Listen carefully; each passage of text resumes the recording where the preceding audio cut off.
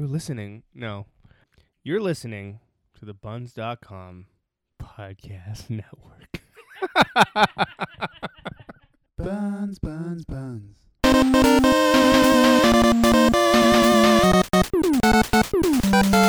Hello, lovers. Welcome to You Gotta Love It, the show where you can tell us and the rest of the world the things that you love that we might have missed, the show where you can come to discover the best things you never knew existed, and the show where you can force us to sit through the worst entertainment you can find and say, well, you gotta love it. My name is Koji. I am a part-time pickup artist and a full-time coward. And with me, as always, is my good friend and ladies' man, suave debonair, Andrew Patterson. Hello. What a weekend. Yeah. Actually, fuck that. What a week, too. Just a lot of crazy stuff happening. Some, I don't know. It was genuinely a tough week. And a lot of, like, awful, very sad things happening. Some very frustrating things happening for those of us that live in Ontario. But then the weekend just turned up, man. Yeah. Shit got real fast. Oh, yeah. It's been... We won't go into detail, but needless to say, Koji and I, we went out on the town, and Yeah. And then the town went out on us. Yeah. Yeah, so this week, the movies are... Red Sparrow is the You Gotta Love It, and Death Wish is the Hidden Gem. The remake of Death Wish. Death Wish 2018. Eli Roth. Yes. Yeah. Everyone's favorite Inglourious Bastard. And director of generally extremely violent. Cabin Fever. Right? Yeah, over the top. Hostel. Yeah. Crazy Yeah. stuff. He does a lot of Blumhouse stuff. But yeah, I mean, we'll get into... Well, I guess we start there, right? We start with the Hidden Gem. So let's just talk about Death Wish. Interestingly... not as hyper-violent as his other... I mean, there are scenes of hyper-violence, but like it's not... It's not consistent. Yeah. I was pleasantly surprised by this movie, even though it was the Hidden Gem. Yeah. I think I was expecting when I saw that this was like a milder version of our... we got to come up with some sort of slogan for it. But... You see a trailer for a movie and people like immediately like, oh, it's going to be awful or it's going to be this based solely on the trailer. This movie was like that where I was like, oh, it's a new Bruce Willis. Like, this is the movies he does. Even the ones that are slightly more serious, like that one about the house, the like lockdown in the house where he was like the cop. You know what I'm talking about? Right, yeah. To like the fucking Die Hard movies they're still making. Like he's just kind of like consistently in, even Red. Like he just like... Yeah.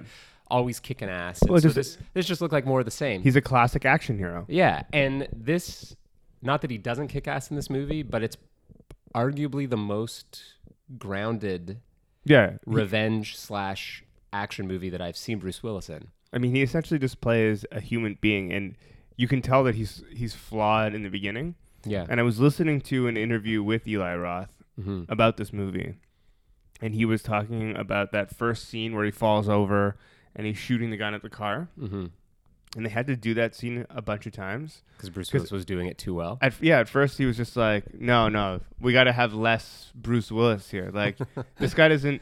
Because obviously Bruce Willis has spent most of his career... Falling and shooting at cars? Shooting guns. Yeah. He knows how to shoot a gun. Yeah. And Eli Roth was like, no, this guy doesn't know how to shoot a gun. You got to like, I thought that this movie was basically... for me, what Breaking Bad could have been if they had condensed it and cut out a lot of what I thought was kind of unnecessary. But what was interesting is that because I went in expecting a kind of guns blazing, like the opening 15 minutes, like, his family is killed. And then the rest of the movie is just like a increasingly deranged, like, guy just out for revenge. That's what I was expecting. But like almost the first half of the movie, he hasn't actually done anything. No. It's like 40 minutes. Like there's actual character development. It shows like his, debatable how convincing it is, but I thought it was a pretty good job. All the hospital stuff, like Yeah. he was kind of convincing as like a, very controlled sort of like, maybe there's something brewing under the surface you see at the soccer game. Like Right. he's kind of like, like, Mm-hmm. but is like there's a tough guy underneath, but he just like is very, a family man. And I respected, especially given sort of some of the other films, that they took the time to once again to treat us kind of like adults, and like it made the stakes and the payoff much higher and Yeah. more valuable because you got to see these people as characters and not just sort of one-dimensional, like a one-dimensional killing machine that just was like kind of, it was lurking Right. under the surface the whole time. And I like the characters in this movie. Like there is a Breaking Bad alumni in the movie. The cop is the Hank, yeah. who is the poor guy.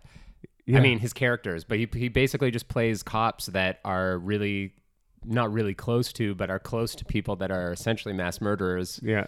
but are also kind of good guys. And he just gets stuck in a place where he's like, fuck, what do I do?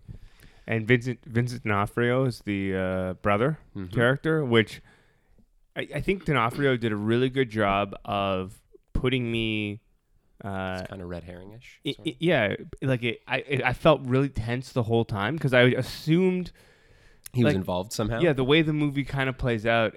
I don't know that it's. I mean, I'm sure it's intentional, but it's not 100% obvious. Yeah. Which is what makes it obvious to me. Yeah. As like a seasoned movie veteran, I'm Yeah. just like, He's Oh. gonna get to the top of the chain, and Yeah. it's gonna be his brother or something. Yeah. or like his brother, sold out the info, or like was working with those the valet or whatever, Mhm. whatever it was, yeah. and But yeah. pleasantly surprised. I thought that they did a good job, again, sort of the Breaking Bad evolution of Bruce Willis's character. Like, it wasn't like I don't really know how to say this. Maybe it's super obvious, but what I liked was like they didn't. It would have almost been a cop out if the fact that he was like a doctor and like a good person, if he was really torn up inside about killing these people. Yeah. And I think that by cop out, I just mean like that's almost the obvious thing to do. Yeah. But I think because maybe the source material and just like who's directing it and who's involved in it, it's clear that it's like Drive, or Breaking Bad, where like once he starts doing it, he kind of like, you can tell he kind of likes it. Like he's smiling at one point when he's Right. watching that newsreel. And also it's not the work of somebody who is like remorseful. Like one of my favorite scenes in the movie, because I wish. Well, hold on. Yeah. Hold on to that thought. Holding about your Favorite favorite scene, because we're gonna do something new yeah, I'm excited for this, whatever it might be. in the show here. Koji told me he was going to do something new. I Yeah, don't know. we're going to we're gonna switch it up a little bit and do some categories. So Okay.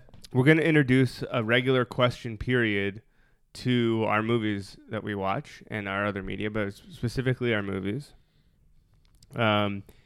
And we're gonna run down some of these things. Now, I came up with the questions, Mm-hmm. but I didn't come up with answers to these questions beforehand. So Okay. we're both in the same spot. But so this will be the question point of the Q&A. of the YGLI Q&A. podcast, and then once we're done, we'll move on to the next one or whatever. But start with number one. Why should people watch this movie? I would say it's my knee-jerk reaction was to say it's a kind of refreshing take on the revenge movie, Okay. while still remaining classic, if that Mhm. makes sense. It's like a Kill Bill or something. You're definitely like, it hits all of those beats, but not maybe in the way that you might have expected had you seen the trailer and the cast. I agree. And, to kind of expound on that a little bit, the cast. This is, if you like Bruce Willis, I feel like you will like this movie. And he is not his over-the-top version of Bruce Willis. It's more like the first Die Hard as opposed to, Live Free and Die Hard Bruce Willis, And I like that they've kind of built into the character. Like now that Bruce Willis is slightly older Mhm. and maybe potentially more vulnerable, more of an everyman, less of like a leading man. Not that he was ever a huge leading man in a romantic sense, but like Mhm. you can tell that there's some age on him. Mhm. They've kind of built that into the character and to give him a bit more relatability. Mhm. And so I really appreciate that. And I think that anyone who likes action movies, this is a good sort of action, and I would say revenge film, but like kind of light on the revenge as far as like what the modern day revenge film is, Yeah. because a lot I of it said you're subdued. just like, whoa, yeah. You know, you're watching these Yeah. movies and you're like looking away, the audience is screaming. This is more just like It was like subdued in a way. yeah. Also Sway in the morning. Yeah. Constantly throughout. He's like narrating the movie. Yeah. Okay. I know this is a reboot, but the next question is, if they reboot this film, who stars in the movie? This film, if they reboot it again, Yeah. Who do you cast as the Bruce Willis? Donald Glover. Just kidding. But Donald Glover can do everything, so I wouldn't be surprised. Yeah. Who do I cast as Bruce Willis? See, that's tough. You probably like. Can we cast a black person as the lead of this movie? Like, I feel like they intentionally made Sway the voice of reason as opposed to I also thought the about that. white radio host, Yeah, because it was like interesting. That seemed obvious to me, and I was like, ooh. yeah. That's a really good question. I would say I have not thought about this at all also, so it's kind of hard to come up with, but no. We can do it. We can totally do it. I'm trying to It think is tough though. of like somebody I could see in a couple of years. You need somebody that you can feel sorry for. They can't just be like a machine, Mm-hmm. you know? Which is funny to say that because you don't really think of Bruce Willis maybe as that guy, you know? You know who I'd like to see, but maybe it's already too late? Benicio. Yeah, well, I mean, it's kind of the character he plays in Sicario? Sicario because his But- family has been killed, and it's just like he's not the focus. But he's just Except more at of the a end of the badass. movie, you kind of realize that he is the focus. Yeah. Well, and he's going to be the focus of the new one. Oh yeah, for sure. I'm trying to think. You know, I'm thinking like TV actors that I would like to see in more films because TV has become so high quality now Yeah. that like there's so many incredible TV actors. Mm-hmm. Or people that I'm more familiar with on TV than maybe in movies. But yeah, I'm kind of drawing a bit of a blank. I'll be honest. It's like I want to think about it and come up with a really good answer. You know? Well, if you come up with one, let me know. But okay, the next question is Oh, you know what actually would be interesting though? Sorry, I thought of one. But mostly because I've never seen him in something like this, and it would be convincing as somebody who is vulnerable. Excuse me, Ben Mendelsohn. oh yeah. You yeah. know? Oh, anything that guy does is Because like I can picture him being, he could also be the D'Onofrio character in this movie yeah, absolutely, because of Bloodline, basically. But like I can picture him, and Mississippi Grind, just like a Yeah. sweaty like. but it's easy to picture him sliding as a character, only having to be the like really like stand up family man, Yeah. like right out of the gates for a little while, but then like seeing how he slides down this like slippery slope of like, well, now His I would have be a gun. darker though. His would be it would be a much darker performance than the Bruce Willis performance. That's Yeah, for sure. Like for sure. I'd be scared of him, you know. But that would definitely be a, you know, That'd if be you, interesting. if you wanted to do this slightly more artistic, Just have I Kyle think Chandler. Just pick somebody from Bloodline. that would be the choice. Oh, Kyle Chandler, that's a great one. Actually, Kyle Chandler kind of makes more sense. You could just have the character, the brothers from Bloodline in the brothers' Yeah, that's true. roles in this movie. It'd be great. Favorite movie moment? In this movie? Yeah, Okay. I know what mine is immediately without even thinking about it. Because I like, you know, I think that not everything can be straight to the point because that's not the point of filmmaking. But one of my kind of ongoing problems that I've just kind of come to accept about film Yeah, is that not even, I guess, beating around the bush, just like the when reality sets in for me and I'm like, there's no way this would take this long, or like somebody would behave this way. You know, it's the whole kind of monologuing joke, like villains kind of phoning in their plans, all that kind of stuff. Anything where it's like a delayed reaction. Yeah. So one of my favorite parts of this movie that really kind of drives home, it's sort of like the where he's gone over the edge now at this point, you know, for sure, is that brief sequence where he is at work and a nurse walks by and is like, the boy was shot on his way to school. Goes in, sees this little black kid who's been shot in the leg, and the kid's just like, he's like, oh, like, how'd this happen? You're caught in the crossfire. And he's like, no, it's the ice cream man. He's like, the ice cream man shot you? And he kind of doesn't say anything. He's like, oh, he's not selling ice cream. And he's just like, ice cream man says that, like, if we don't, you know, whatever, if we're not selling the ice cream, that he's like, next time, he said, it's not going to be in my leg. Yeah. And Bruce Willis just kind of like looks at him. And then it just like, it's like a smash cut, basically, where you see these like three gangsters just sitting, like the guy's on his front lawn and, you know, he's kind of running his street, you know, the whole thing is like set up. People are coming up and they're getting the drugs and dropping off the money. And Bruce Willis just walks up in a hoodie in like broad daylight. And he's just like, you the ice cream man? And the guy like takes that gold plated gun out of his pocket. He's like, yeah, who the fuck are you? And he's just like, your last customer. And then like unloads like an insane amount of bullets. And the other thing that was surprising about that scene is most action movies, all those guys would take out guns. Yeah. But this was way more believable. Yeah, they just because ran. like they don't expect just like an old white guy to come up and that quickly to just like execution style. And it happened so fast, but it's somehow done in a way that felt believable. You know, Right. like those guys just fucking beating it, and like he just destroys this like scumbag like that is shooting kid. Like it was like the epitome of like a revenge movie, like where you want to see these despicable people get punished because they build them up. But we hadn't even been introduced to that guy. It was just like a one-off scene where he just like walks up to this guy, and then the way that the scene ended, where the camera zooms in on the guy who's just like riddled with bullets, and as the camera goes behind the like thing in the foreground, like the ice cream thing or whatever, on the other side, it's like there's a time has passed and he's like in the crime scene, like body bag and stuff. Right. And it was like a really interesting way of showing, like, it just happens so fast. That whole sequence happens in like under 3 minutes. It's a good one. Yeah. And that was a really long-winded way of saying that. That was like, I No, audibly went like this when he just like was like, your last customer. I was just like, oh, yeah. whoa, that was like 0 to 100. That I was expecting a little bit more of a back and forth. Of a lead up, you know, like, yeah, no. I like the scene where he visits his therapist or whatever. Oh yeah, for like the second time, because you see him visiting his therapist early on in the movie, and like he's trying to get his shit together, but he just can't do it.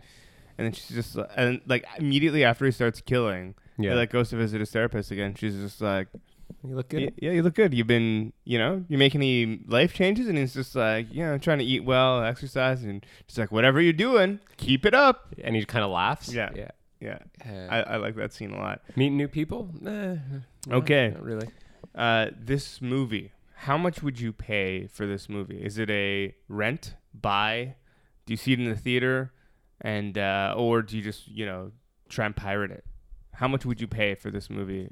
No, like, having known what the experience would be now, what do you think? I'd pay like a slightly more than what is reasonable rental fee.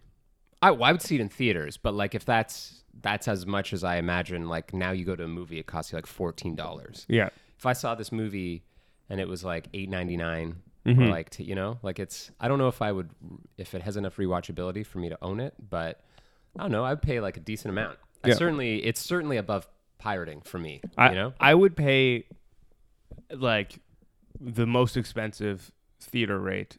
Yeah. Like I would, whatever it is, like VIP, $22 or something. VIP 4D box or like whatever. This movie has brought me back into Bruce Willis. You know, that's great. I'm like, okay, I'm back on board to see whatever next thing he's doing, because I like this movie. I liked his performance in this movie, and it's kind of like you know, action movies or whatever. Even though this is more of a gritty action movie, but like they're not dead yet.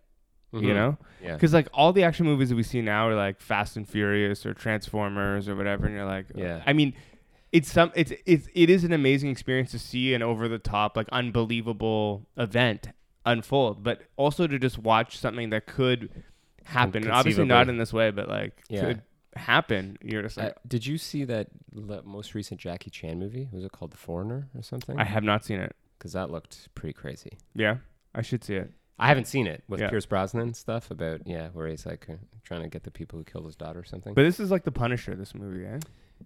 Yeah, and you know what? There's some interesting stuff. I mean, juxtapositions and this kind of stuff in this kind of film are not new, but I really like the sequence at the beginning where it was showing him training himself and learning how to like assemble and disassemble guns, and it was split screen with him like stitching people up and working in the emergency room. Like it was like it's obvious, but like the way it was done was like, oh, this is it was also very dark. Like it had some points where there was a sense of humor, but I just remember thinking through the first half, like the whole sequence with his wife and daughter was not like a PG action movie sequence. No. Like it was like you're waiting for the shoe to drop.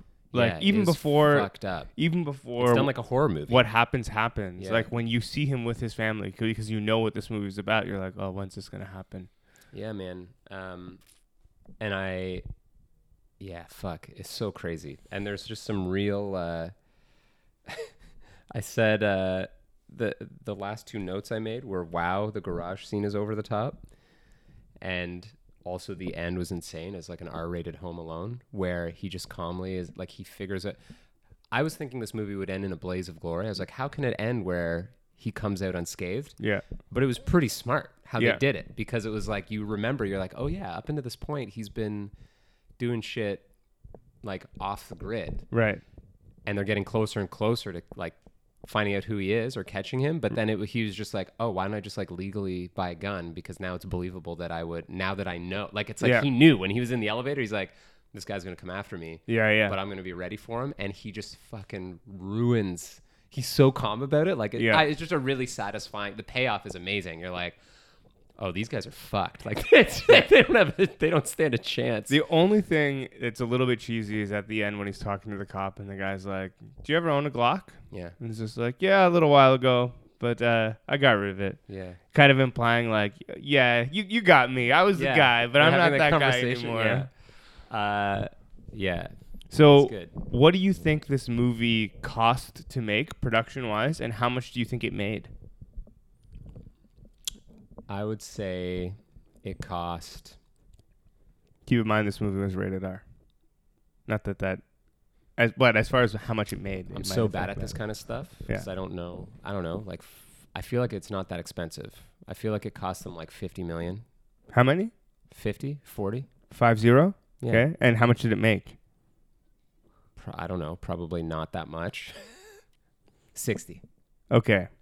So how far off was I? Bruce Willis, I imagine, commands a hefty fee, but like the budget for the production budget for this movie was $30 million. Oh fuck! So I wasn't that far off in the scheme of movies. And the total domestic gross, I don't know what the gross is international, but the total domestic gross, so that's North America, I believe, is $34 million. So it made $4 million basically, local, like domestically. So that's not bad. No. I mean, it's not a huge profit, but it's $4 million profit. Yeah, in the era of like movies that are costing like $400 million to make, you know? Yeah. I mean, $4 million profit plus whatever they can get from like VOD and, if it ends up on Netflix or international, whatever, like it'll probably end up making, I would say, at least $40 million, if not more. The last scene is also kind of good. Which one's that? When he's in the street and he sees that guy steal the luggage off the thing, and he's like, "Hey!" and the guy just stops in the middle of the road, and he just goes, and like that's the end, because it's finger guns. It's very tongue in cheek. It's kind of funny, but it also like afterwards, I was like, okay, so wait though, does that mean that is he implying that he's going to go back into vigilantism, or is it just like him, right? You know, because he clearly got like a thrill out of, I don't know. It was just like it was like a fun last scene that kind of, it's like if you take the end of Inception, but instead of making it infuriating to some people, making it like just kind of funny. You're like, oh, the whole thing, like all this crazy, horrible shit happened, but maybe he's still gonna do it. Who knows? You know, it's good. Okay. Good movie. So now on to our You Gotta Love It for the week. The Jennifer Lawrence vehicle, Black Widow. Red Sparrow. But like yeah. Black Widow though. Yeah, Full definitely. disclosure, I didn't finish the whole movie. But it's very long. It's like 2.5 hours long. You didn't finish it? No. Oh, man. There's like, how far did you get? Maybe halfway, a little over halfway. Here's the thing. Oh. I want to get this out of the way first so that we can talk about the good things. Yeah. I just watched in the last 48 hours, rewatched The Bourne Identity and Hannah Yeah. because I was a guest on The Overrated Friends podcast. The Overrated podcast with Joe Cherovino and Alan Harrison. Correct. This afternoon, we recorded this afternoon. It was great. Shouts to those guys. Thanks for having me on. We got to get them back. Oh, We yeah. got to get them back on our show. They say hi, by the way. Oh, yeah. We should definitely have them on, and we'll ask them these questions. And those were the two movies. So I have had a large dosage of Spy. European set spy movies with lots of like German and Russian type characters and stuff in them. Mm-hmm. So this felt like a very logical. Like I was like, oh, I'm familiar with the setting. Literally in the last 48 hours, I've watched like 4.5 hours, 5 hours of movie that are kind of in this setting. But I will say that it's funny after Death Wish, where you get to see a car crush somebody's head just in a disgusting way. Yeah. I found this movie kind of gratuitous in a way that I really did not like. And I found it kind of difficult to get past that. I will finish it, but like I would compare it to Girl with the Dragon Tattoo, has some very graphic, really horrible, like, trigger warning type shit in it. Mm-hmm. But somehow the way it was done, or just maybe it's Fincher or the way it's written, or like seeing the whole movie, the story, I don't know what it is, but I was like, this is making me very uncomfortable. But at the same time, there's something that's done in such a way where like, I don't know, it just like gets, I don't know why, I can't really explain it. I'm conflicted about it. But this movie had a number of scenes where it just felt unnecessary, if that makes sense. Like it was sort of like the program that she gets put into is like, Right. it's kind of like it's like government mandated rape. Like, you know what I mean? Like there's just like a lot of weird shit in it. And I'm like, this is like, it came dangerously, well, not dangerously. For me, it had the same feeling to like sort of like a torture porn kind of thing where it was sort of like, I think they could have implied a lot of this and made the movie an hour shorter, Yeah. And by implied, I don't mean implied like rape, but just implied like, okay, you're going through rigorous training, but like there's just like really crazy shit that happens in it where I'm like, ooh, that's like, this is fucking I think unnecessary. I think that they're trying to set it up for the last bit of the movie, because I mean, for spoiler alert and all of our usual whatever, but there's also scenes where she's getting tortured later on because like they don't believe something that she's saying. I don't know if you got that far, but it really sets up the next leg of the film, and it is in some ways. So I agree with you with what you're saying, and I think that some of it felt a little unnecessary, and the accents are horrible. But all that being said, I think that what they were aiming for, and one of the things that I like about this movie, is that the whole movie kind of plays out like one of those classic scenes from something else where there's two spies sitting across from each other and one glass has like poison in it and the other one doesn't. And they're constantly getting the other one to look away so that they can switch the glasses, you know what I'm talking about, right? Yeah. So the way this movie plays out and what happens in it, there's a lot of that glass switching going on. And I think part of the motivation and part of the, without ruining it for you because you haven't seen the end, I think part of that comes down to how she's treated, and you have to kind of believe that she's Gone through quite the ordeal. yeah, like essentially gone through hell to like get to this point. Yeah, it's just, I think, again, I haven't seen the whole movie, but I guess just the fact that it made me feel that way, I think there are some films that just do it successfully. Right. And for whatever reason, this one just wasn't doing it for me. It just felt, I couldn't stop thinking about how it was like,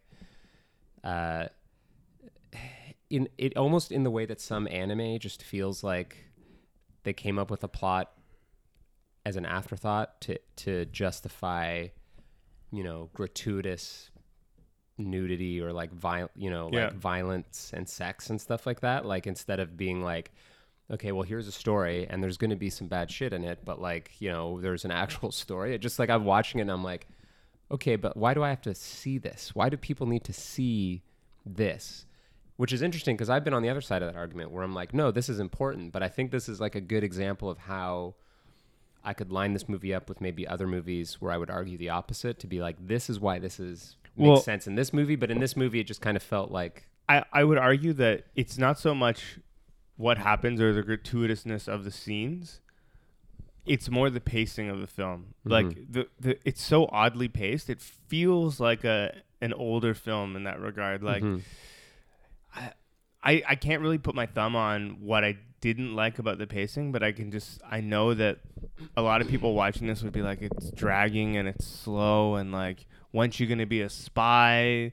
You know, when are all these things gonna happen? It's kind of a bizarre film, but in an odd way, the more I think about it, the more I like it now. And I almost feel bad for Jennifer Lawrence because I obviously didn't do well, or else we wouldn't be talking about it in this context. But I feel like she deserves a lot more credit. She like really carries this movie, and I thought she did a decent job. But yeah, it is tough though. It's tough. It's not. There's just like some weird, again, it comes kind of down to pacing. Just like things that are prolonged. Like I felt like, for example, when the whole thing sort of gets kicked off, and she goes to that guy's room, and he basically starts raping her. Yeah. And then that guy comes in the window and kills the dude while he's distracted. I was like, this is going on far too long. Like that's where it just feels like it crosses the line into like tasteless, because I think that, you know, obviously this argument came up a lot during Game of Thrones, during the Sansa scene in Great, when after she gets married to Greyjoy, you know, the fucking guy that feeds people to dogs. Yeah. Where it was just sort of like, you know, like, okay, I see what's going to happen here. I see what her uncle is telling her to do. I now see what's happening in this scene, or what's going to happen in this scene. Okay, now I see it happening. And even that, I think, was maybe too much. It could have been implied. But then when it was happening, I was like, okay, I get it. Like, what? Like, this is horrible. Like, what? You know, like... It was already horrible. It already drove the point home, and it just was like a little too long. And it was like, why are they letting this happen? Clearly, he's already alone and distracted. Like, why? You know, it's just sort of like that idea that these people, everybody's horrible. As it goes forward, like you really, not only do you have to feel bad for her, but you really have to feel like she's been broken. Yeah. No, I get it. It's just like, I don't know. Yeah. I mean, I'll finish the movie. It's very... I don't think it's going to change my mind. I might enjoy other parts of the movie, but I just didn't like that about it. I think when you see the thing as a whole, you it's not like you're going to be like, that scene was great now, but you're going to understand why they put it in the movie, I think. You know what was crazy, though, that caught me really off guard? What's that? I only had an inkling of what this movie was about. The injury scene at the beginning, at the end of the dance. When the guy jumps on her leg. Oh, yeah. Oh. That was good. Like, this caught me so... I was just like, I thought she was going to be injured during like a mugging or so, you know? Like, I wasn't expecting that to happen at that scene. And like the sound and like the camera is like fixed on it. Like however they did the effects for that, like it just looked real. Like it looked like when you see an athlete do that. And I was just like, oh my God. Like it made me feel nauseous I was nauseated. So I think a lot of this movie is that though. Just like nauseating and like painful.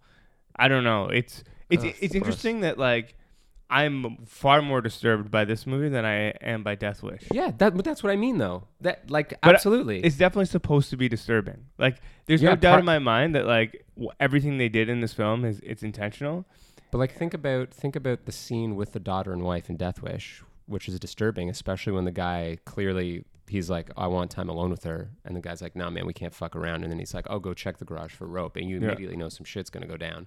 And then there's no nudity or anything, but almost the way they do it, which again doesn't show it and it's not prolonged. Yeah. It like is very impactful. Like I was like, this is fucked up and this is dark and it's upsetting, you know, even in a movie that's as at points over the top as Death Wish and as like you go in expecting Eli Roth. Whereas in the other movie, which is not supposed to be humorous at all. It's like a serious like drama about like of intrigue and spies. But I think like part of the problem is that the violence and the like that sort of stuff that they show in Red Sparrow, it's not over the top. Like it might be over the top from a movie perspective in that like you're like, why is this in the movie? But like the way it's portrayed is not over the top. It's not like eyes flying out of heads and like when she beats the couple, the other dancers with the golf club, that was pretty gratuitous. Like the girl's like she hits her in the head and she just immediately starts like spewing blood in the bathroom and like squirming. I was like, what is this movie that I'm watching? This is crazy. It is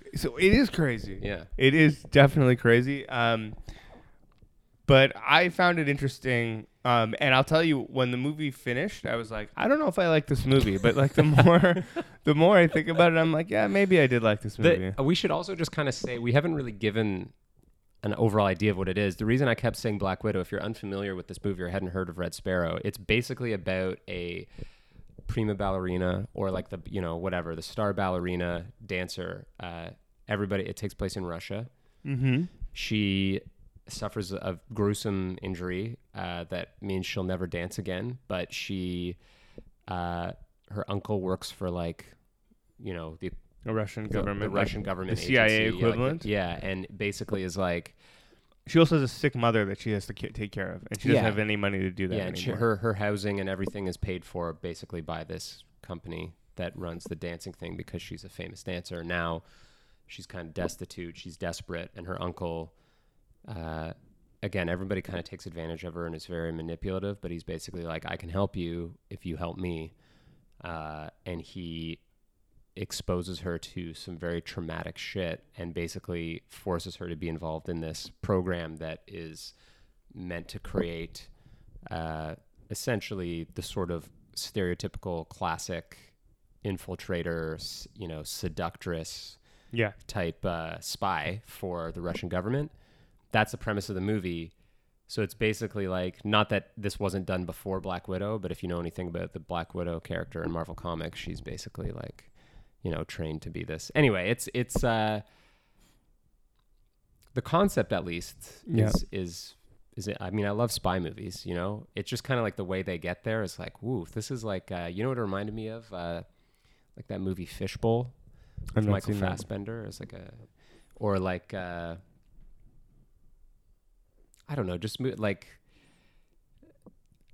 fuck, man, I don't know. I got to finish the movie. I know I'm not giving it a fair shake, but it was just really hard for me to get over some of that stuff. I was like, this is fucking weird, man. Yeah, it's pretty intense. It is a pretty intense watch, and it's definitely not for everyone.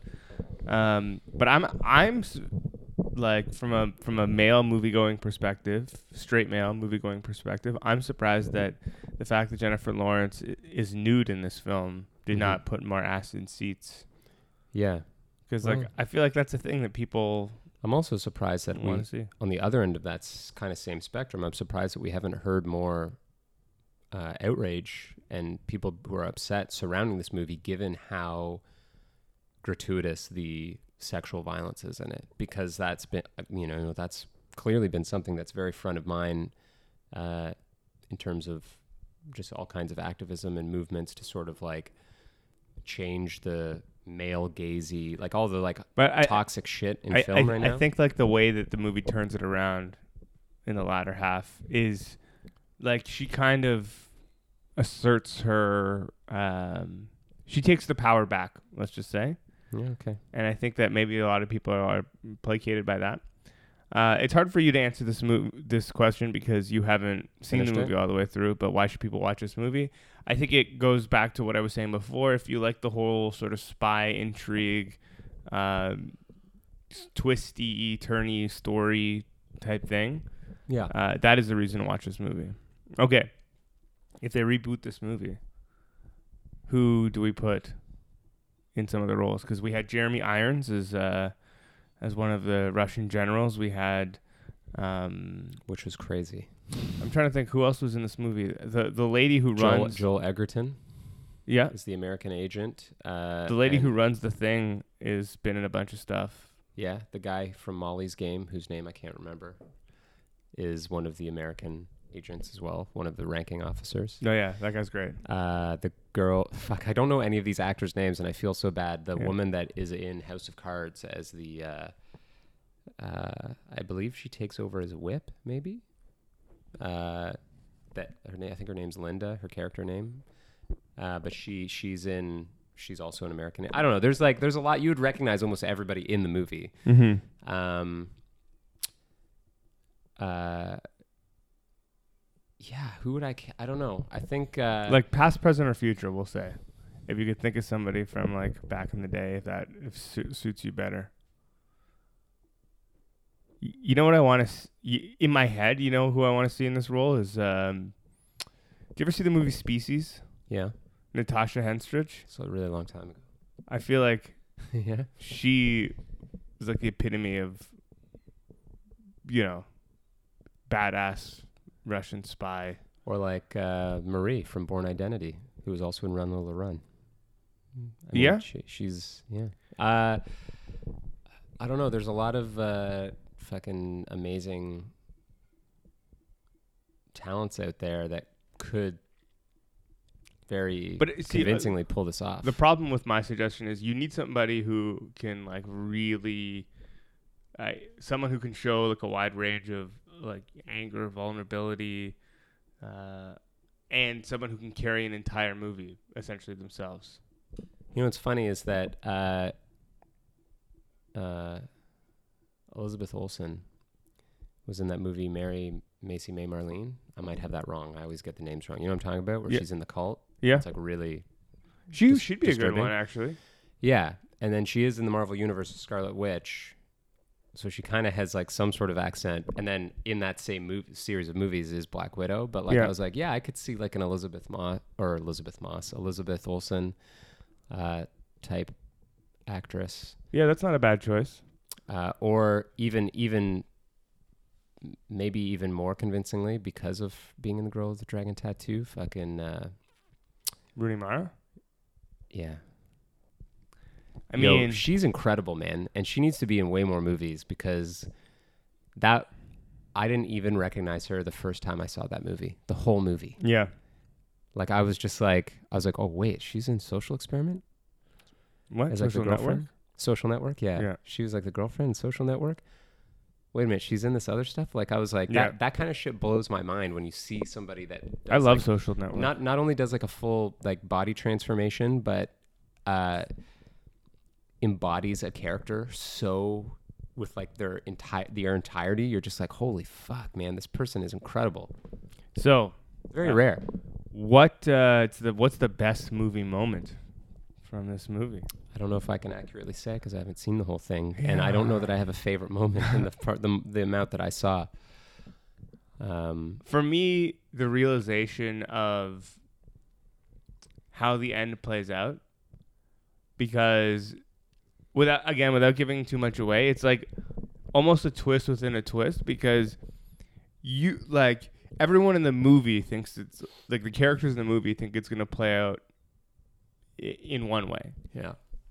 You as the audience member think, okay, it's going to play out this other way, because like you're let in on some stuff that not everybody knows or It whatever. doesn't go either of those ways. And then there's like what ends up happening, and you're just like, oh, yeah, she knows what's up, like she really does something. So I think that like the twist on twist is probably the best movie moment in this movie. But I will agree that there's not a lot of, definitely not a rewatchable movie, and there's definitely not a lot of scenes where you're like, yeah, that's the scene, because it's like it is very uncomfortable bleak. and dark, and yeah. It's bleak. It's very. Okay, so is this a rent, buy, theater, pirate? And how much would you pay to see this movie? Bargain rent price Yeah. or pirate, I think. Yeah, I'm on the lower end of the spectrum too. Like, I'll probably give you like $4, maybe, to see this movie. Put a price on it. Like, $4. I'm not getting it on iTunes when it first comes out. Yeah, but but- maybe when it's on sale. Yeah, For like, or like if it's on, spy month or something. if it's on Netflix or something, and I'm like, oh yeah, okay, I have a subscription to this anyway. Like, Yeah. here it is. So if it's on Netflix, do we count that as the full subscription fee? no, Like for the price? Like, no, I'm paying I'm just for saying, Netflix. how so, much would you Oh, yeah. willingly pay for this movie? And that is, I am somebody, especially after Mother, but even before that, like, I enjoyed Passengers. Still haven't seen. I'm in on Jennifer Lawrence. You know, like, I'm willing to see what she's in, even though I don't necessarily love everything that she does. Mm-hmm. And I'm not. That's not to say that I'm going to go out and pay for every Jennifer Lawrence movie. But if I hear that she's in a movie, that is more incentive as opposed to less incentive or no incentive for me to see the movie. But yeah, I'm not paying more than $4 for this movie. Even then, you know, it's kind of questionable. Wasn't this movie just in theaters? I feel like it. Yeah, Just came yeah. out. It's not that old. It's Hmm. definitely not that old. Who directed this movie? That I don't know off the top of my head. Okay, the last question. Oh, did you say? It was directed by Francis Lawrence. Is there some? What else has that guy done? Hunger Games, Catching Oh. Fire, So other Hunger Games, Jennifer Lawrence movies. but Mockingjay 1 and 2, Water for Elephants, I Am Legend, Constantine, Oh, Constantine is good. and That Red movie's underrated, Sparrow. I think. Yeah. So that's kind of weird though. The Hunger Games director, like this popcorn teen, YA novel film. And I haven't then seen they're any just of them. Maybe they're super dark. It seems like they would be. I've based seen on all it's of like them. Battle Royale. Oh yeah. Not Um, like this though. It is not it's not that dark. It is kind of bleak, Mm-hmm. but it also, after seeing the first one, I was inspired to read all the books, which I did very quickly. Interesting. Anyway, okay, so how much did this movie cost to make, I'm gonna say. and how much did it make? I'm gonna say higher than the other movie. I'm gonna put it at. So the budget, The budget is $60 million. okay, and how much did it gross domestically? And I will say that this also has a foreign gross. Domestically, I don't think that they made any money on it. I'm gonna say like 40. So you're saying 60 and 40, okay, Mhm. and This foreign. is interesting because I'm so unused to doing this. I'm Yeah. just like throwing numbers out, but I'm learning so much. Yeah. Foreign, probably less. Okay. So 'Cause I don't think there's enough of a you said 40 domestically, and so how much foreign? Like less than that, 30? Yeah, 30, 35, 30. So you're saying it made 70 million yeah, total. total, and cost 40 million to 60. make. 60 million to make. So they made 10 million. Well, I'll tell you this: You are way off. the budget for this movie, 70 million. So Fuck, you're I was- or was pretty- 69 million. So pretty close. So you're pretty close, 69 million. The domestic gross, 46 million. Wow, I was really close in both. 46 million. So it cost them 69. They made 46. Not great. Foreign, 103 million. What? 103 Maybe there's just million. more people foreign, that there's more people out there outside of the United States to watch these movies. For a grand total of $150 million. $150,198,444 worldwide on a movie that cost $70 million. So it is a success. No, maybe not domestically, but Interesting. yeah, it definitely interesting. But yeah, Shit. thanks for playing the game. No problem. I'm excited. I'm excited to think about these questions now when I'm watching these movies. Yeah, so now I think going forward, and again, I intentionally did not think about my answers to these questions because I didn't want to spring them on you and then have like answers just Yeah. waiting. We- But we gotta get questions from listeners. I think the biggest one is who stars in the reboot. We got to think about that while we're watching the movie, like, Yeah. or who would have done it better, or however you want to look at it. But yeah, I'm still trying to think of. I did that for so long with Daredevil. like basically after Ben Affleck was Daredevil. Yeah. I just was constantly thinking about who would play Daredevil in a new Daredevil movie. And what'd you come up with? So many different people. Fucking, I'm brain farting right now. He was in Four Brothers and Mark Wahlberg. No, the youngest, the rock star one. I don't remember who that is. The one who gets killed. I don't That know. like is the catalyst to make them all fucking lose their shit. Yeah, I just So, don't really remember that movie all that well. I'll have to get back to you on that as well. But I had a couple people that I thought would be good for the role. Okay, so movies for next week. We are watching what's it called? I'm not You Were Never Really You're Never Really Here. Yeah. Yeah. As the hidden gem. Cool. And the You Gotta Love It is Maze Runner Death Cure. The final movie in the Maze Runner Have you seen series. any of them? Yes. Oh, I've also seen and read all of it. Maze Runner books. Yeah. Oh, interesting. And it's a you gotta love it though. Yeah. Oh yeah. I'm Yeah. sure. I haven't seen it, but I'm positive that it is You Gotta Love It. So I will say this, that I'm very tempted when watching movies that are based on books. If I see things happening in the movie that like either happen very rapidly or like you're immediately supposed to be in love with a character and they die, but they've only been on screen for all of like 10 seconds, you're just like, why should I care about this person? Yeah. You know, Probably in the I'm book. immediately like, oh, there's got to be something in the book, because like, especially when that happens in some of these movies, and like you'll read on the internet, people are like outraged that this person's dead, and I'm just like, why does anybody care? They were Yeah. on screen for 10 seconds. Yeah. You know, so I have to read the book. And so in both the case of The Maze Runner and The Hunger Games, I've read every one of those. But I'm almost positive, based on the last 2 or 3 Maze Runner movies that were out, there's no way this one's going to be good. Like literally no way. Okay. Well, that's a ringing endorsement. Yeah. Cool. All right. That's what we got. That's what we got on tap. That's it. We Thanks got for joining us. We got recommendations though still. Oh, No? right. No, yeah, we do. I totally forgot about that. Yeah, I got you. Don't worry, I got you. I got 2 if you don't have one. Okay, well, what do you got for us? And my first recommendation is a comic book, a new Rick Remender comic book Okay. out on Image Comics. He's teamed up with for people that follow. I feel like anybody that went to school for animation or is really into animation art, and like digital painting and stuff like of that nature. There's an artist who just goes by Bengal. Yeah. He's a French artist, like European. Pretty amazing. Does a lot of really detailed cars and motorcycles and robots and stuff like that, with like like cute girls on them, and get like people wearing crazy armor and shit like that. Very, there's a lot of it now, but always been a fan. Like really nice color palettes as well. Mm-hmm. So Bengal is the artist, and if I'm not mistaken, it's actually his first series. Yeah. He's done like one-offs or something like that. I could be totally wrong, but I'm pretty sure that he hasn't done like an ongoing comic. Right. So right there, the art is like on some next level. Like it's pretty good art. Right.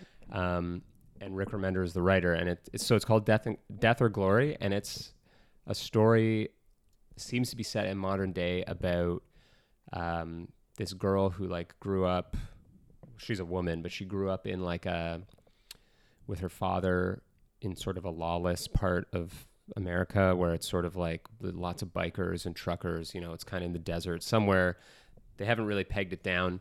There's a lot of racism, but it's basically just like she grew up wild, so to speak, with living the set of values about just like freedom, like the road is freedom, all that kind of stuff. Yeah. But her father Very is Jack Kerouac. her father is sick. He's very sick, and they have no money, and she comes up with this scheme where her ex-husband is a drug dealer. Mm-hmm. And obviously she doesn't get along with him. It's like why they went their separate ways, but she finds out about this shipment. She's like, well, I'm just going to go rob these guys in disguise. I'm going to get the drop on them at the drop, get this money, and I'm going to use this money to pay for my dad's surgery or whatever. But obviously things go horribly wrong, and it turns out that he's not actually smuggling drugs. He's actually smuggling people. And there's like a very No Country for Old Men. There's this whole cast of characters that are introduced very rapidly in the first issue. But it, more than any comic, even in the Image comics that I've read recently, it reads like a TV series or like a movie like No Country for Old Men. Like, it's very crisply and clearly defined, like kind of who is what character, who you're rooting for. It's not that there isn't still kind of some mysterious figures, but it reminds me of a lot of like a Preacher or really the most like Preacher. Like, it's just there's a collection of characters that are involved in something that, because one person's decision, everybody's fucked. Yeah. And everybody starts preying on each other, and it sets off this chain reaction that spirals wildly out of control. And I've only read the first 2 issues. There's only 2 issues out, but I definitely would say it's like a comic. It's a good jumping on point for somebody that is maybe interested in comics but doesn't like hero comics, because it's very much like a very Remender in terms of the language that's used. But it's pretty good. It's pretty cool. I'm enjoying it through 2 issues. I'm like, oh yeah, I'll be like definitely staying tuned. I'm gonna probably wait and get the trades now, but that does sound good. It's pretty cool, man. Okay, my recommendation for the week is a movie that everyone knows about. I'm sure a lot of people haven't seen, which shocks me. But I'm going to recommend Solo, a Star Wars story. That's a bold... Okay, go on. How come? Have you seen it? Yeah. How come? Because it plays... To me, it is one of the first... Maybe the first of these Star Wars movies that doesn't necessarily it still feels like it exists in the Star Wars universe, and of course it's about Han Solo, but it doesn't feel like a traditional Star Wars movie. Mm-hmm. There's no lightsaber battles, there's no Jedis, really. Close. There's those weird dagger things that but even that guy's like useless in the movie. You know, like you're like, oh, this guy's gonna be the ultimate badass. The Vision. You know, and then you're like, nah, this guy's not that badass. No, he's working for a badass. And it also doesn't end the way that you would think it was going to end. I mean, clearly, because this stuff happened in the past, you're just like, either, the hero's going to win the day or everyone's going to die, because I don't know any of these characters, like, from the actual movie. So, like, what the fuck happened? But who knows? We won't know. But, like, it ends in a way that you're like, oh, there's some questions here. Mm-hmm. Like, what's... And maybe it'll be answered in the Boba Fett movie. I don't know. I enjoyed it. Or the Lando movie. Aren't they making a Lando movie now too? Or they've like they're penning a script for one? They absolutely should. Donald Glover is literally the greatest thespian of our time. He literally could just like, I feel like anything. I've already, he first round draft pick. I have the like season tickets ready to go on anything Donald Glover for does. Life. Yeah, anything. Like, it could just be a book of poems or something. I'm gonna buy that book. I'm gonna read it because like it's Donald Glover. Yeah, I've not seen him create one. Starting from Community and forward, I've not seen even him before that. Derek Comedy. Yeah, with his friends. There's some really good stuff there. Yeah. There's some good comedy. I did really enjoy it. I didn't really like the first 10 minutes. I took some warming up. I felt like there was probably the most remnants of the Lord Miller pass off to Howard and not really knowing what to do with some unfinished stuff felt the most evident at the very beginning. Mm-hmm. But it's great. Introduced some new characters that I really would like to know more about. Like Enfys Nest. I was just like, oh shit, I need an Enfys Nest movie, or at least like a live action TV series. Right. I just think that like there's so many great moments in. It is not the greatest of all the Star Wars films. It's probably not even cracking my top 5 at this point. But from the perspective of being a fan of Star Wars, it would be crazy for me to think that there's people who are not seeing this movie, which is obviously the case. Mm-hmm. Yeah, it didn't do very well. And there's some amazing like. Oh yeah, there's the death of Woody Harrelson's character is fantastic, amazing. Also, in that vein though, yeah. Another thing that I did like a lot about this movie more so than Rogue One, Yeah. even though I liked Rogue One way more, is the original, even just A New Hope. There's a lot of stuff that's referenced that isn't in the movie, right? Like when you meet these characters, there's like a lot of stuff they just say Right. to build the character, which when you see it is fine. But this movie addresses almost all of the ones that I can think of from any movie that Han was in. Like whether it's the Kessel Run or, you know, just even like the shooting first. Like there's so many things where it's the like, shooting first is like, oh, that's by far my favorite moment of the whole yeah, thing. it's great. But like there's so much stuff that's like a wink at fans, but also explains stuff. It's Yeah. great. Like they're like, you know, we meet Han Solo he's like older. He's not old, but you know, he's old, clearly older than Luke when we meet him in A New Hope. Yeah. And he's weathered. He's clearly had lots of adventures with Chewie, and we don't know about any of those, right? You just Right. kind of hear, you see things around the Millennium Falcon that aren't really explained. He says things like, you know, we don't really know anything about Chewie, but the way that they build him up to be this really strong, imposing character, like when he says like, oh, you know, like a Wookiee, droids aren't known to like rip people's arms out of their sockets, you Yeah. know, when they loot, things like that. He says stuff that before we saw this Solo movie, you were Yeah. like, yeah, of course. But then in this movie, all of that is like It's paid off. Yeah. even in whether it's a joke or something serious, you're like, oh, that's great. Yeah. Like I also kudos to the star of this movie, whose name escapes me. Alden Emmerich, Yeah, for being isn't it? amazing as Han Solo. You know what I mean? Like Yeah. he plays like People were skeptical, but after seeing the movie, I thought he did a good job. I think he played it to a T. Yeah. Lan- I love when he's like, when Woody Harrelson's like, you're in trouble. And he's like, yeah, you really are in trouble. And he like Yeah. steps forward, and Yeah. it's like such a textbook. Like he really nailed the Han Solo. Like he's so arrogant, and he always thinks he's got a good plan, even when the plan is horrible, and even after it's gone wrong, but somehow things work out. He's like, oh yeah, that's totally what I meant to happen, obviously. I also like when he's talking to Chewie for the first time, and it's just like, I got some real good friends waiting for me at the airstrip. We got to go to the airstrip.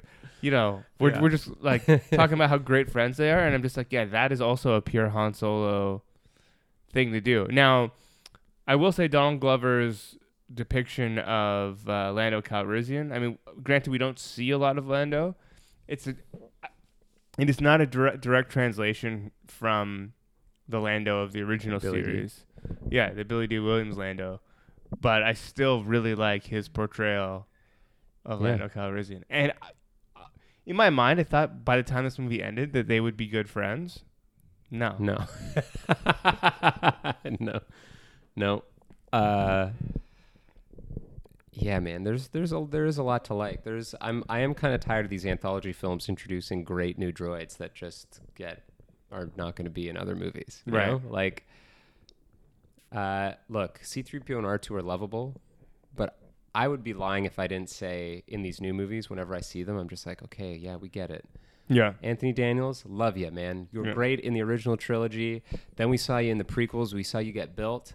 Yeah. R2's been in all of them. But like now, you know, they almost come across to me as like a Jar Jar-esque, like the comedy, the joke has been played out. You know, if you're in the 9th movie and it's still 3PO doomsaying and complaining and R2 being just The like hero. a little sassy little fucking shit disturber, Yeah. great. But like, I don't, you know, what? That's why it was so refreshing. Like K2 was amazing. Yeah. Seeing like a droid that is clearly like hyper intelligent is like a 3PO, but like has attitude, you know, like Right. it's really, they're really building out the universe of droids, which we thought of as either 3PO, R2, or just kind of the mindless like Gronk or like mouse Yeah. bots. Like they're either kind of mindless and So- like animals, or they're like these two. But now we're seeing like, and then in this one, E3 Yeah. or L3. L3. Is L3 voiced by Tilda Swinton? No, I can't remember the actress's name. We looked this up because everybody, when I saw it, they were like, was that Phasma? Was that like Gwendolyn Christie? I was like, no. In my head, it was Tilda Swinton. So good. Yeah. It was a great droid. Yeah. That was one of the characters that felt very Lord and Miller. You know? Yeah. Like, Yeah, no. what- like, I don't know. I'm curious to know what they would have done, man, with that, if they had the whole movie. I really am. I think it would have been a lot more like the Lego movie. Yeah. like just in terms of the way the dialogue happened and how the characters interacted with each other. But I don't know. I'm happy with how it turned out. I'm excited to see where they take some of these other. Have to do an Enfys Nest movie though now, right? Or like a series or something. That was I think the most under. It's not even really a spoiler, but like I didn't see that coming. Which Enfys Nest, like how the crazy badass marauders that are chasing them are literally not like they're like the start of the rebellion. Yeah. That's like a massive reveal or a massive like bomb to drop and then just like not even announce. Like people were like, there are other reveals that are more spoilery that I'm not going to talk about. Characters that are in it and people. That's what everybody's talking about. But I was like, yo, like clearly this character is not Mon Mothma, and we already know that at the end of Revenge of the Sith, there's clearly the beginnings of some sort of resistance to like what's happening with the dissolution of the Republic and the Galactic Empire starting. But like, she literally basically just says that. Like her last line is like, this isn't just fuel. This is like hope. This is like the start of the rebellion. And you're just like, oh fuck. Yeah, it doesn't really exist yet. You know what I mean? Where this is in the timeline, and I'm like, I want to see that. Like, I want to see a movie about. It should be a TV show. Them negotiating. Yeah. I would watch a TV show too if it's done well. But like, very Rogue One-esque, like seeing all the seedy corners where there's like people that have been pushed to like the brink, like and are on the edges of the galaxy. Just like this group of like super capable, very intimidating marauders, just like flying around, being like, okay, like we're secretly gathering funding and resources to start a rebellion against this galactic empire. Like that would be sick. Right. Because when you think about it, all of the movies we've seen that are in that era, the rebellion just is a thing that exists. We don't know much about its structure. Right. It's just like, the rebellion. It's just we've been fighting against the empire as long as we can remember. And it's like, what? But like how? How? I'd also like to see a movie about just a stormtrooper or something. Mm-hmm. Like, just some guy, not Finn. Yeah, but like not somebody that turns hero, or maybe they do. Or I don't know, but like I also want to see what the most orderly, sort of clean society in this galactic empire is like, because like everything you see is like dirty and falling apart and like whatever. But there's got to be some Battlefront 2. Not well, but it does fill in some of that. Yeah. I know not a lot of people probably, I mean, controversy aside, if you're not a gamer, you probably didn't play through the single player of that game, but it is interesting because they show like occupied planets that are like under the yoke of the empire, but are like economic centers for the empire, not just like slaves producing stuff, but like actual like civilizations where they're just like, yeah, we're cool with the empire. It's fine. Like we give them like tons of the recruits for stormtroopers come from here. We've got like an academy where we train them, and it's not very quickly things go south in the game. So it does kind of become very World War II, dictatorshipy. But like initially the way that they illustrate some of these, like the people that fight for the empire as not necessarily one dimensional, but like they do I thought an interesting job at least of showing these people just like, who genuinely believe that like what the empire is trying to do is right. Like they're like, we're bringing order and peace to these planets. Like we're not, but when they fight back, it's not the planet that's fighting back. It's like the rebels. So we want to eliminate the rebels so that we can impose order and help the people that live here and they can join the empire. So it is interesting to see that, and it would be cool to see a TV show or a film that maybe doesn't necessarily have heroes in it, or and then in the way we typically think of them, like further blur those lines and show like a really complicated situation where there's like a stormtrooper or a high-ranking officer that like really is drinking the Kool-Aid, but is in a situation where you could almost maybe be like, ooh, it's like a Thanos thing. Like I'm conflicted. Maybe this planet is very divided and it's in turmoil. Maybe, I don't know. It would be good. A lot of great Thanos memes, by the way. Oh yeah. I don't know if you saw the Cavaliers Thanos thing, but it was pretty good. Yeah. I myself made a LeBron James Thanos Photoshop. Oh, you did? During the Raptors series. After the first two games, I made one where I just took a picture of Thanos and very carefully Photoshop LeBron's face onto it. Oh no, this was The other way around. Golden State this was the LeBron getting like turned to ash. yeah. Yeah. Anyway, Yeah, that was a lot. That was a serious tangent we went on. Good Yeah. recommendations, though. I could make a music recommendation just so we have a song to finish it with, but maybe I just won't, and we'll just pick a song, and it will be a surprise. okay. I'll save it for next week. Yeah, thanks guys. Until next time. Keep loving it.